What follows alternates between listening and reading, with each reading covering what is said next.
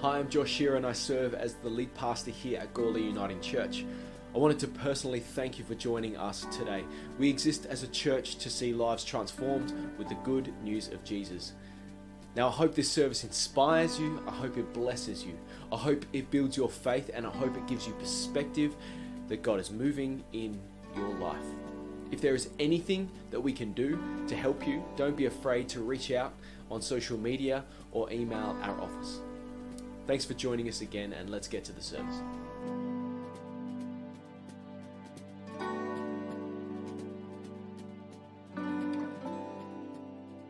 It is wonderful to be able to bring you the word today. And you might be wondering, as I said, earlier on when I was up here, you might be wondering what on earth this is about. You've probably noticed on the sign, it's actually been out on our church sign for a year now and has gathered a little bit of interest, to be honest, because it's not the typical thing that you would see on a sign. And when you see people walking around with a t-shirt like this one, it's garnered a bit of interest. Some of my neighbors have asked me what it's about. They've wondered, is it an acronym for something? Because we live in a world where acronyms are a thing, and no, quite simply it isn't. It isn't an acronym. It's a simple declaration of truth, and that's what I want to talk with you about today. About a way that we as a church can gather and can become a movement that is realized by a single reality, by the community around us. A single truth that cuts through everything that the church might have been known for the last, at least sort of 40, 50, 60, 70 years, maybe even longer than anyone here has been a part of the church. This has become, we're hoping, we feel called to shape a distinctly different narrative for our community about why we are here. And that's what I want to talk with you about today. And when I talked about this last year, I talked about vision. And I talked about why vision matters. And if you remember that message, I talked about a leadership speaker by the name of Simon Sinek. He wrote a book about starting with the why. And the whole premise of the book is that why matters, because why determines the how and the what. The why becomes the galvanizing force behind whatever it is we might choose to do. Why is the picture of a preferred future, a vision and a purpose. And we as a church, we have a why, don't we? We have a purpose for why we exist. That one. We exist to see Gawler transform with the good news of Jesus. That's why we are here. That's why we feel God has called us here in this season. And whilst our vision as a church might have looked different in different seasons, we feel that God breathes new vision, new inspiration, and new excitement into the life of our church in different seasons. And that's what we feel in this season, our calling as a local church is to look like. And that transformation is based on the word in Scripture called metamorpho. It's not a type of kung fu or anything like that. Metamorpho quite simply means metamorphosis, transformation. The image we get within creation is the butterfly, where the caterpillar goes into a chrysalis, and it's there for a couple of weeks, normally, and then it comes out transformed into something that it wasn't before, something truly beautiful, something truly wonderful, and something that only became possible from that moment of transformation. And we believe that our journey with Jesus is exactly like that. That we become transformed when we meet Jesus from death to life, from a life defined by our own agendas to a life defined by what God would have it look like for us. There's that transformation. There's also a transformation that happens within us as followers of Jesus. That when we live a life centered around Scripture, centered around worshiping God, centered around putting Him first in our life, something within us changes. We talked about this in our life group on Thursday night.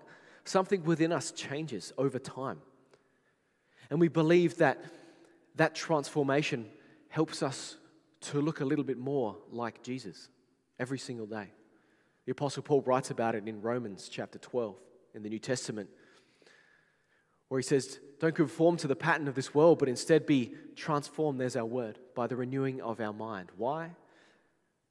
Well, the transformation isn't just for our sake. He continues, he says, be transformed so that you may understand and discern the good, pleasing, and perfect will of God. That our transformation as followers of Jesus isn't just about us, although that's pretty good and I'll take it. It's about the way we will understand and live out God's purposes in the world. Because after all, our faith can't just finish and can't just end with us. It needs to go beyond us. The church exists not for itself, but for a world that desperately needs hope, life, and love. And in many ways, that's what this is about. Because whilst we acknowledge that there's a transformation that happens for us as followers of Jesus, and for those that don't know Jesus and discover Jesus for themselves, we also believe that the gospel brings a transformation into a town, into an area, into a district, and that the church's presence exists for the betterment of the town to which we are called. In Jeremiah, the prophet receives a word from God and writes to the followers, the Israelite people, as they are taken into Babylon, a place that wasn't ultimately their home. And he talks about God's hope for them in that place. He says, even though that you might not think that's home in some ways, and we as followers of Jesus, we know we have an eternal home at some point, but we're here right now, and this is our home. And God says to the Jewish people in exile in Babylon, he says, thrive there, live there, prosper there, do your best, have children, plant crops, get yourself settled there, and your prosperity, your efforts, your energy will bring about the prosperity of the nation you find yourself in. And that is a good thing. And we believe that that is true of the church now, that we are called to invest in, to live deeply a part of, entrenched in, and interconnected with the community that we have been called to. And whether you're here for a little while and moving somewhere else in time, whether you're desperately waiting for Jesus to come because life is hard here, whether you've called this place home for years and you know the place like the back of your hand, we are called as followers of Jesus to be a part of the community and to be for the community that we are a part of. And that's really what I'm talking about this morning. How do we as a local church be recognized and understood as part of and for the community that we are called to serve? Because as I said, the church is not about us. The church is actually about the community around us. It's always been that way. The New Testament church was known for its generosity to those that didn't necessarily believe in Jesus. They didn't believe in God. But the New Testament church believed that God was for the people around them, whether they were for God or not. And we believe that's what we are called to live out. And this is all grounded fundamentally in a discussion that the New Testament church had in the book of Acts, in Acts chapter 20. And if you're not familiar with the context, Acts chapter 20 comes after the early church has moved in and around the Mediterranean area, in and around the Mediterranean rim. And there's complications because you've got people in the church that are Jews, they adhere to the Old Testament law, and you've got people in the church that are Gentiles or Greeks who have no idea and don't really give a rip about the Old Testament law. Because they've heard about this guy called Jesus, and that sounds like a pretty good deal. Grace through faith plus nothing, I'll take that. And the Jews are going, well, hang on a second, what about the law? And discussion comes up. And there's a debate that happens in the Jerusalem Council in Acts chapter 20. I want to read us just a little portion of it. You've got all the big players in the New Testament church. All of the apostles that are still alive at this point are present. You've got Paul and Barnabas. I'm pretty sure Peter's there. James, the brother of Jesus, the head of the Jerusalem church, is there. And the whole assembly became silent as they listened to Barnabas and Paul telling about the signs and wonders God had done among the Gentiles through them. Well, hang on a sec. We thought that the Jews up until this point thought they were the chosen ones. They thought they were the ones to inherit Jesus and the Messiah. That was all about them. But suddenly they discover that God is doing something among the people that aren't like them. And when they finished saying these things, James spoke up. Brothers, James, the brother of Jesus. Brothers, as it would have all been men at this time. Sorry to say. Listen to me. Simon, as in Peter, has described to us how God first intervened to choose a people for his name from among the Gentiles.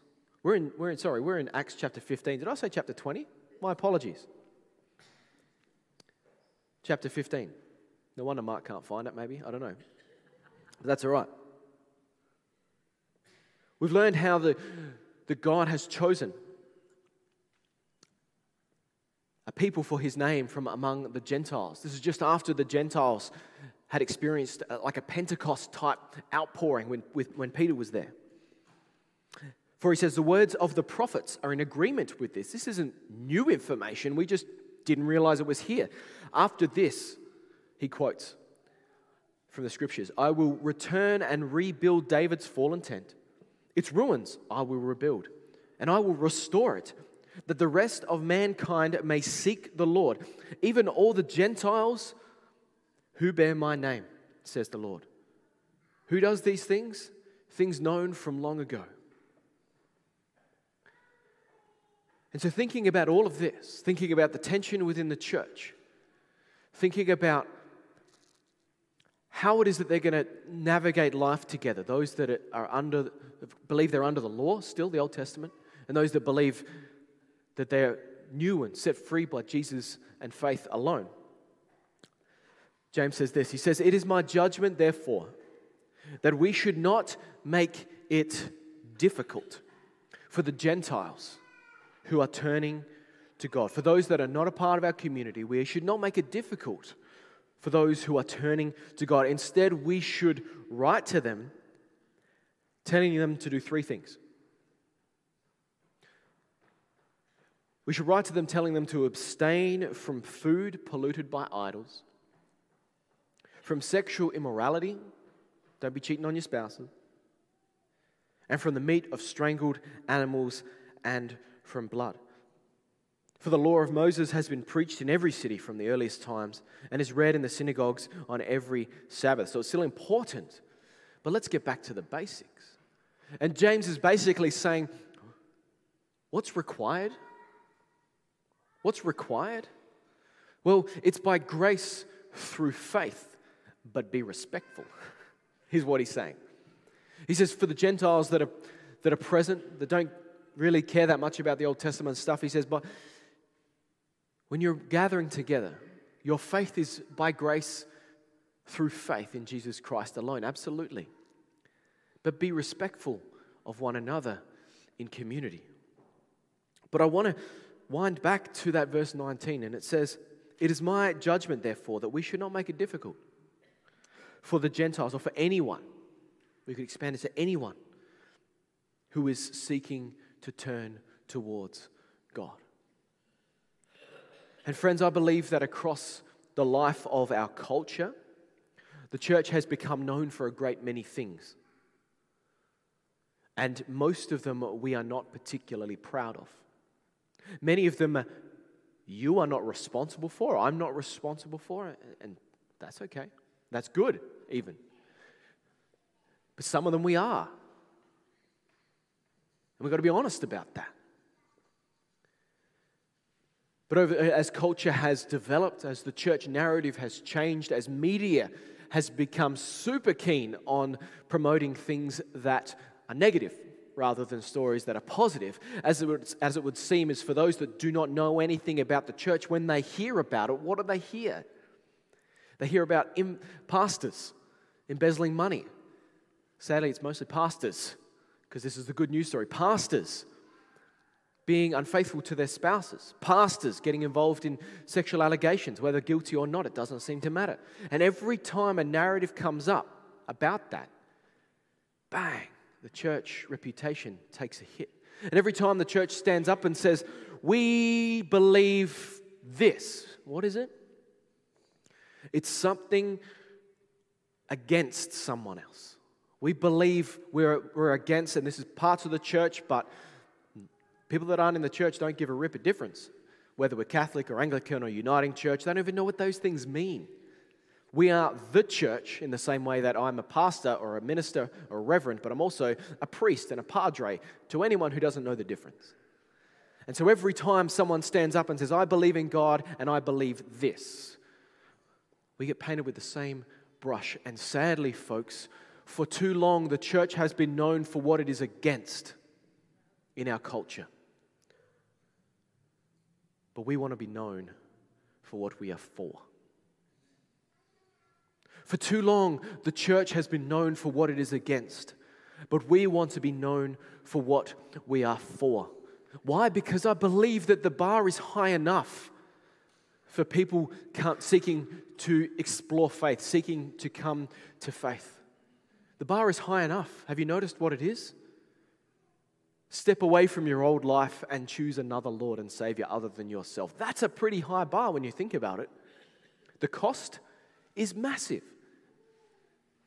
But Jesus didn't shy away from the cost because he believed it was worth it, and we believe it's worth it because we've chosen it. Those of you that are followers of Jesus, you've chosen that for yourself, I would hope.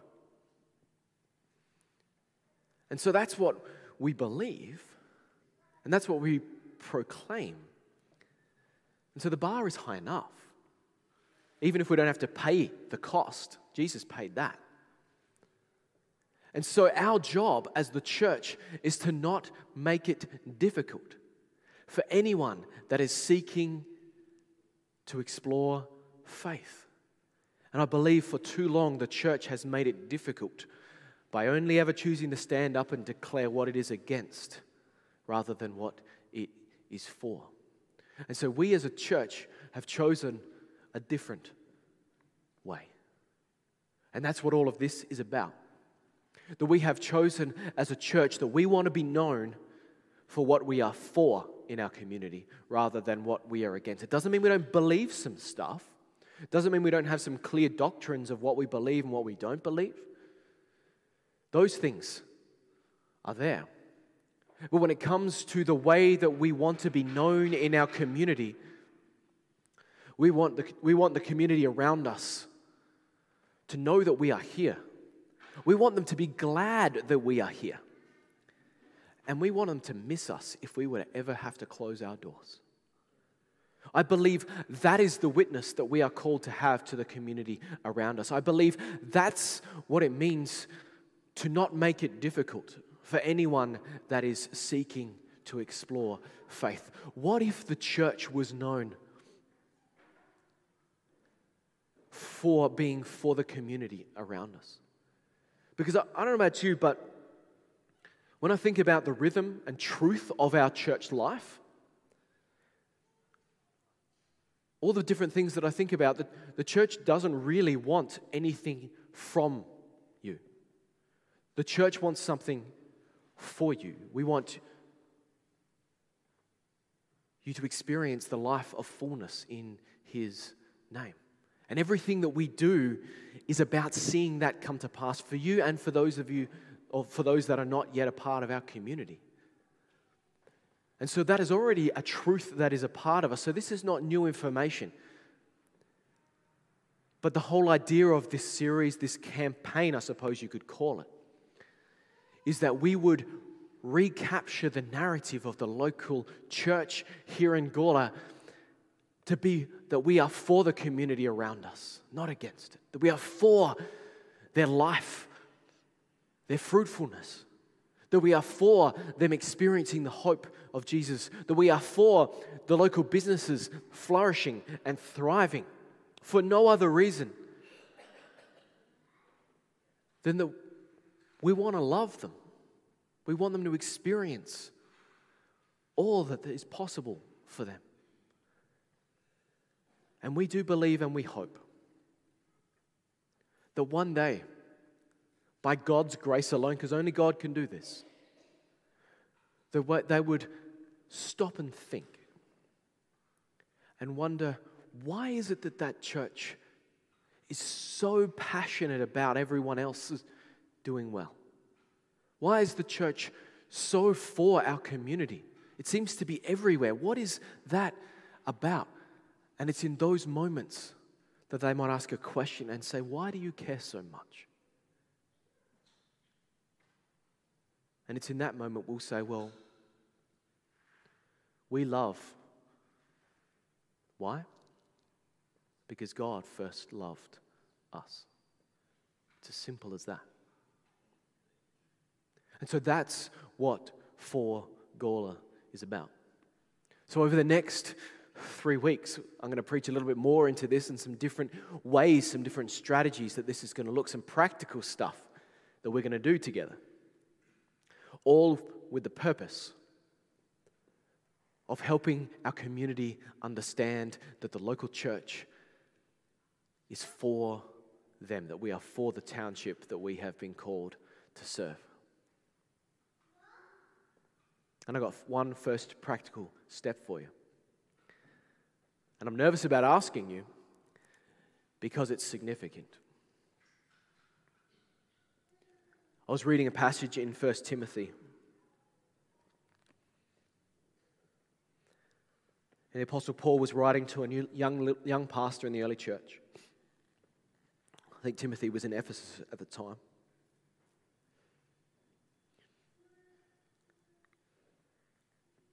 And he wrote this: "Command those who are rich in this present world not to be arrogant, nor put their hope in the wealth that they have, which is so uncertain, by the way, but to put their hope in God, who richly provides us with everything that we have for our enjoyment." So the stuff we have is not bad, but he says, don't put your hope there. Command them, therefore, to do good and to be rich in good deeds, to be generous and to be willing to share. And in this way, they will lay up treasure for themselves as a firm foundation for the coming age. Why? So that they may take hold of the life that is truly life. That's the promise for now.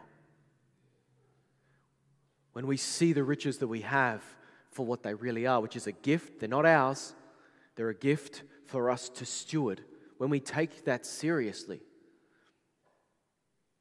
we take hold of the life that is truly life. So what am I asking of you this morning? Well, we have a core value as a church, and it's called radical generosity. And I know some of you are thinking, oh, great, so the church is here and they're going to ask for money again. And that's okay, you can think that. But I believe that there's 3 parts of this series, this campaign that we are doing to be for the town. 3 parts. We're going to give, we're going to serve, and we're going to love.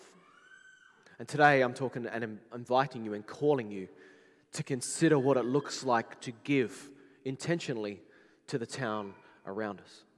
Over the last little while, we've been building some relationships, some partnerships in our town with some non-profits and some people that are doing great work already in our town that either are Christian or have Christian values. And we as a church want to see them thrive. And so what I am proposing, bold, don't hate me, but here we go. What I am proposing is that each of us would give $25. towards a fund here at the church, and we will give that money away to those organizations. No questions asked. No questions asked. A move of radical generosity. Radical generosity. Why? Because we believe in the things that are happening in our town beyond just church services. There's lots of people bringing the kingdom in different ways. And we want to get behind them in a radical way and say, you know what? We love what you're doing. Keep it up. Here's something to help you make a difference. And we don't want anything but the best for you. What a radical testimony that would be to an organization for us to rock up and say, here's some money to see that thing that you were hoping to be achieved, realized. And they go, what else can you say but thank you? What a radically generous testimony that could be. And so what I'm asking for is we're not actually looking for a monetary, we don't have a monetary goal. I've got a participation goal. We're not aiming to raise a certain amount of money. What I'm aiming for is that every single member of our church would participate. And as families with young kids, you can figure out, you can talk with God about that. As if you want to take $25 from your children's pocket money, explain to them what it's about and give it to the life of the church. And I promise you that every single dollar and every single fee that is caused by the money that we receive, the church will foot that bill and we will give every single dollar away. Why? Because we are for Gawler and we are for the community that we have been called to serve. And so, I want to tell you the partnerships that we're partnering with this year. By the way, this is a movement.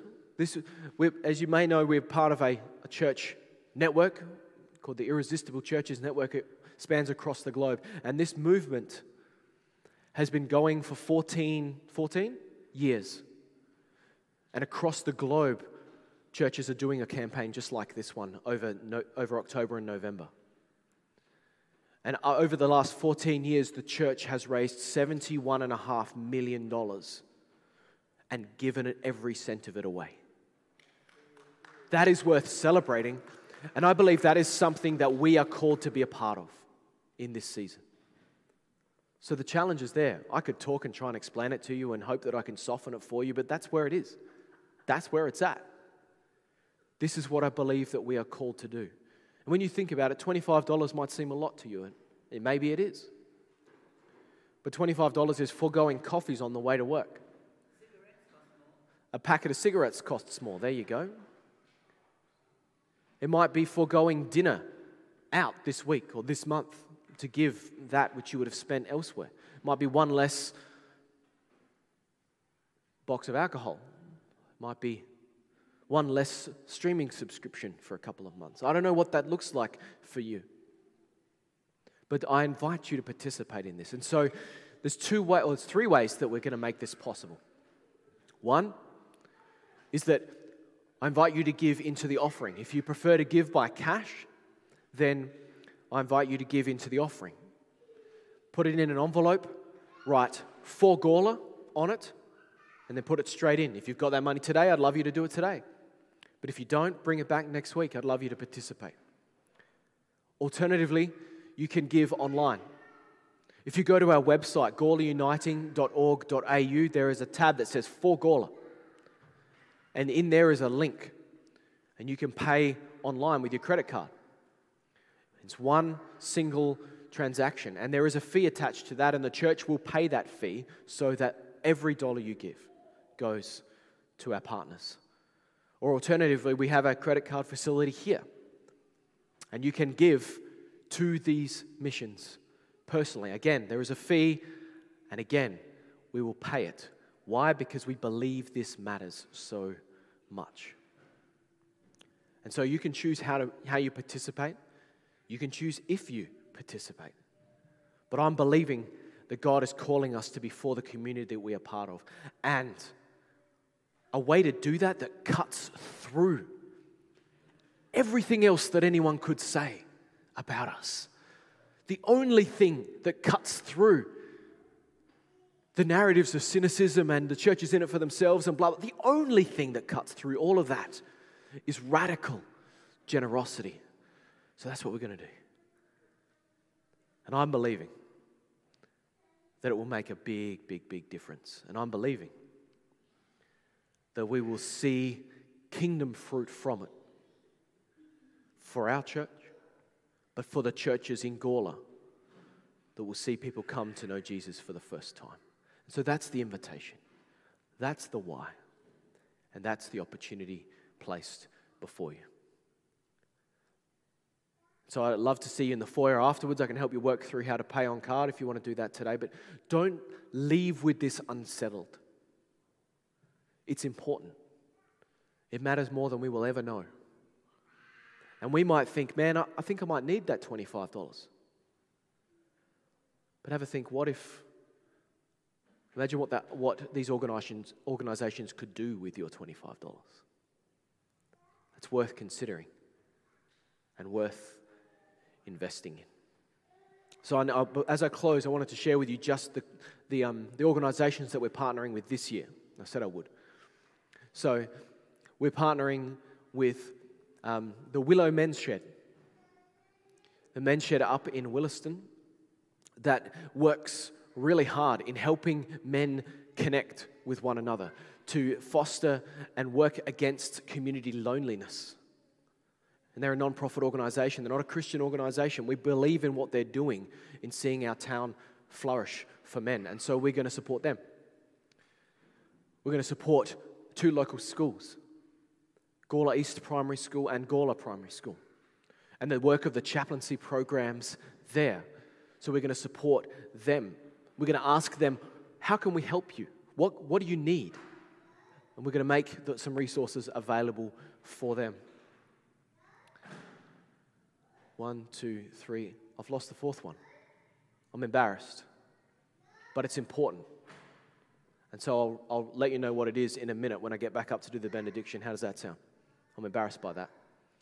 But I'm believing that we can make a radical difference in the lives of these organizations. I'd love you to be involved and to see God's kingdom come through our generosity. So can I pray with you? Loving God, we thank you for the calling that you have upon our life to be rich in good deeds, to be generous and to be willing to share. And Lord, whether we consider that we have heaps or barely enough, but we know that you are generous and you call us to be generous. And that when we give, we never lack. A wondrous mystery within your economy in the world. So Lord, help us to have and what we have, hold it with open hands rather than closed hands. To hold it in such a way that you can give and receive and take from it as you see fit in ways such as this, that we might ultimately see your kingdom come and your will be done in Gawler as it is in heaven, and that through our generosity that we could change the narrative of your church to this town for people to realize that we are for them. So we thank you for this time. Lord, would you give us the grace to receive this truth even if we don't want to hear it, and the courage to not leave this unresolved but to live it out today. In your name we pray. Amen.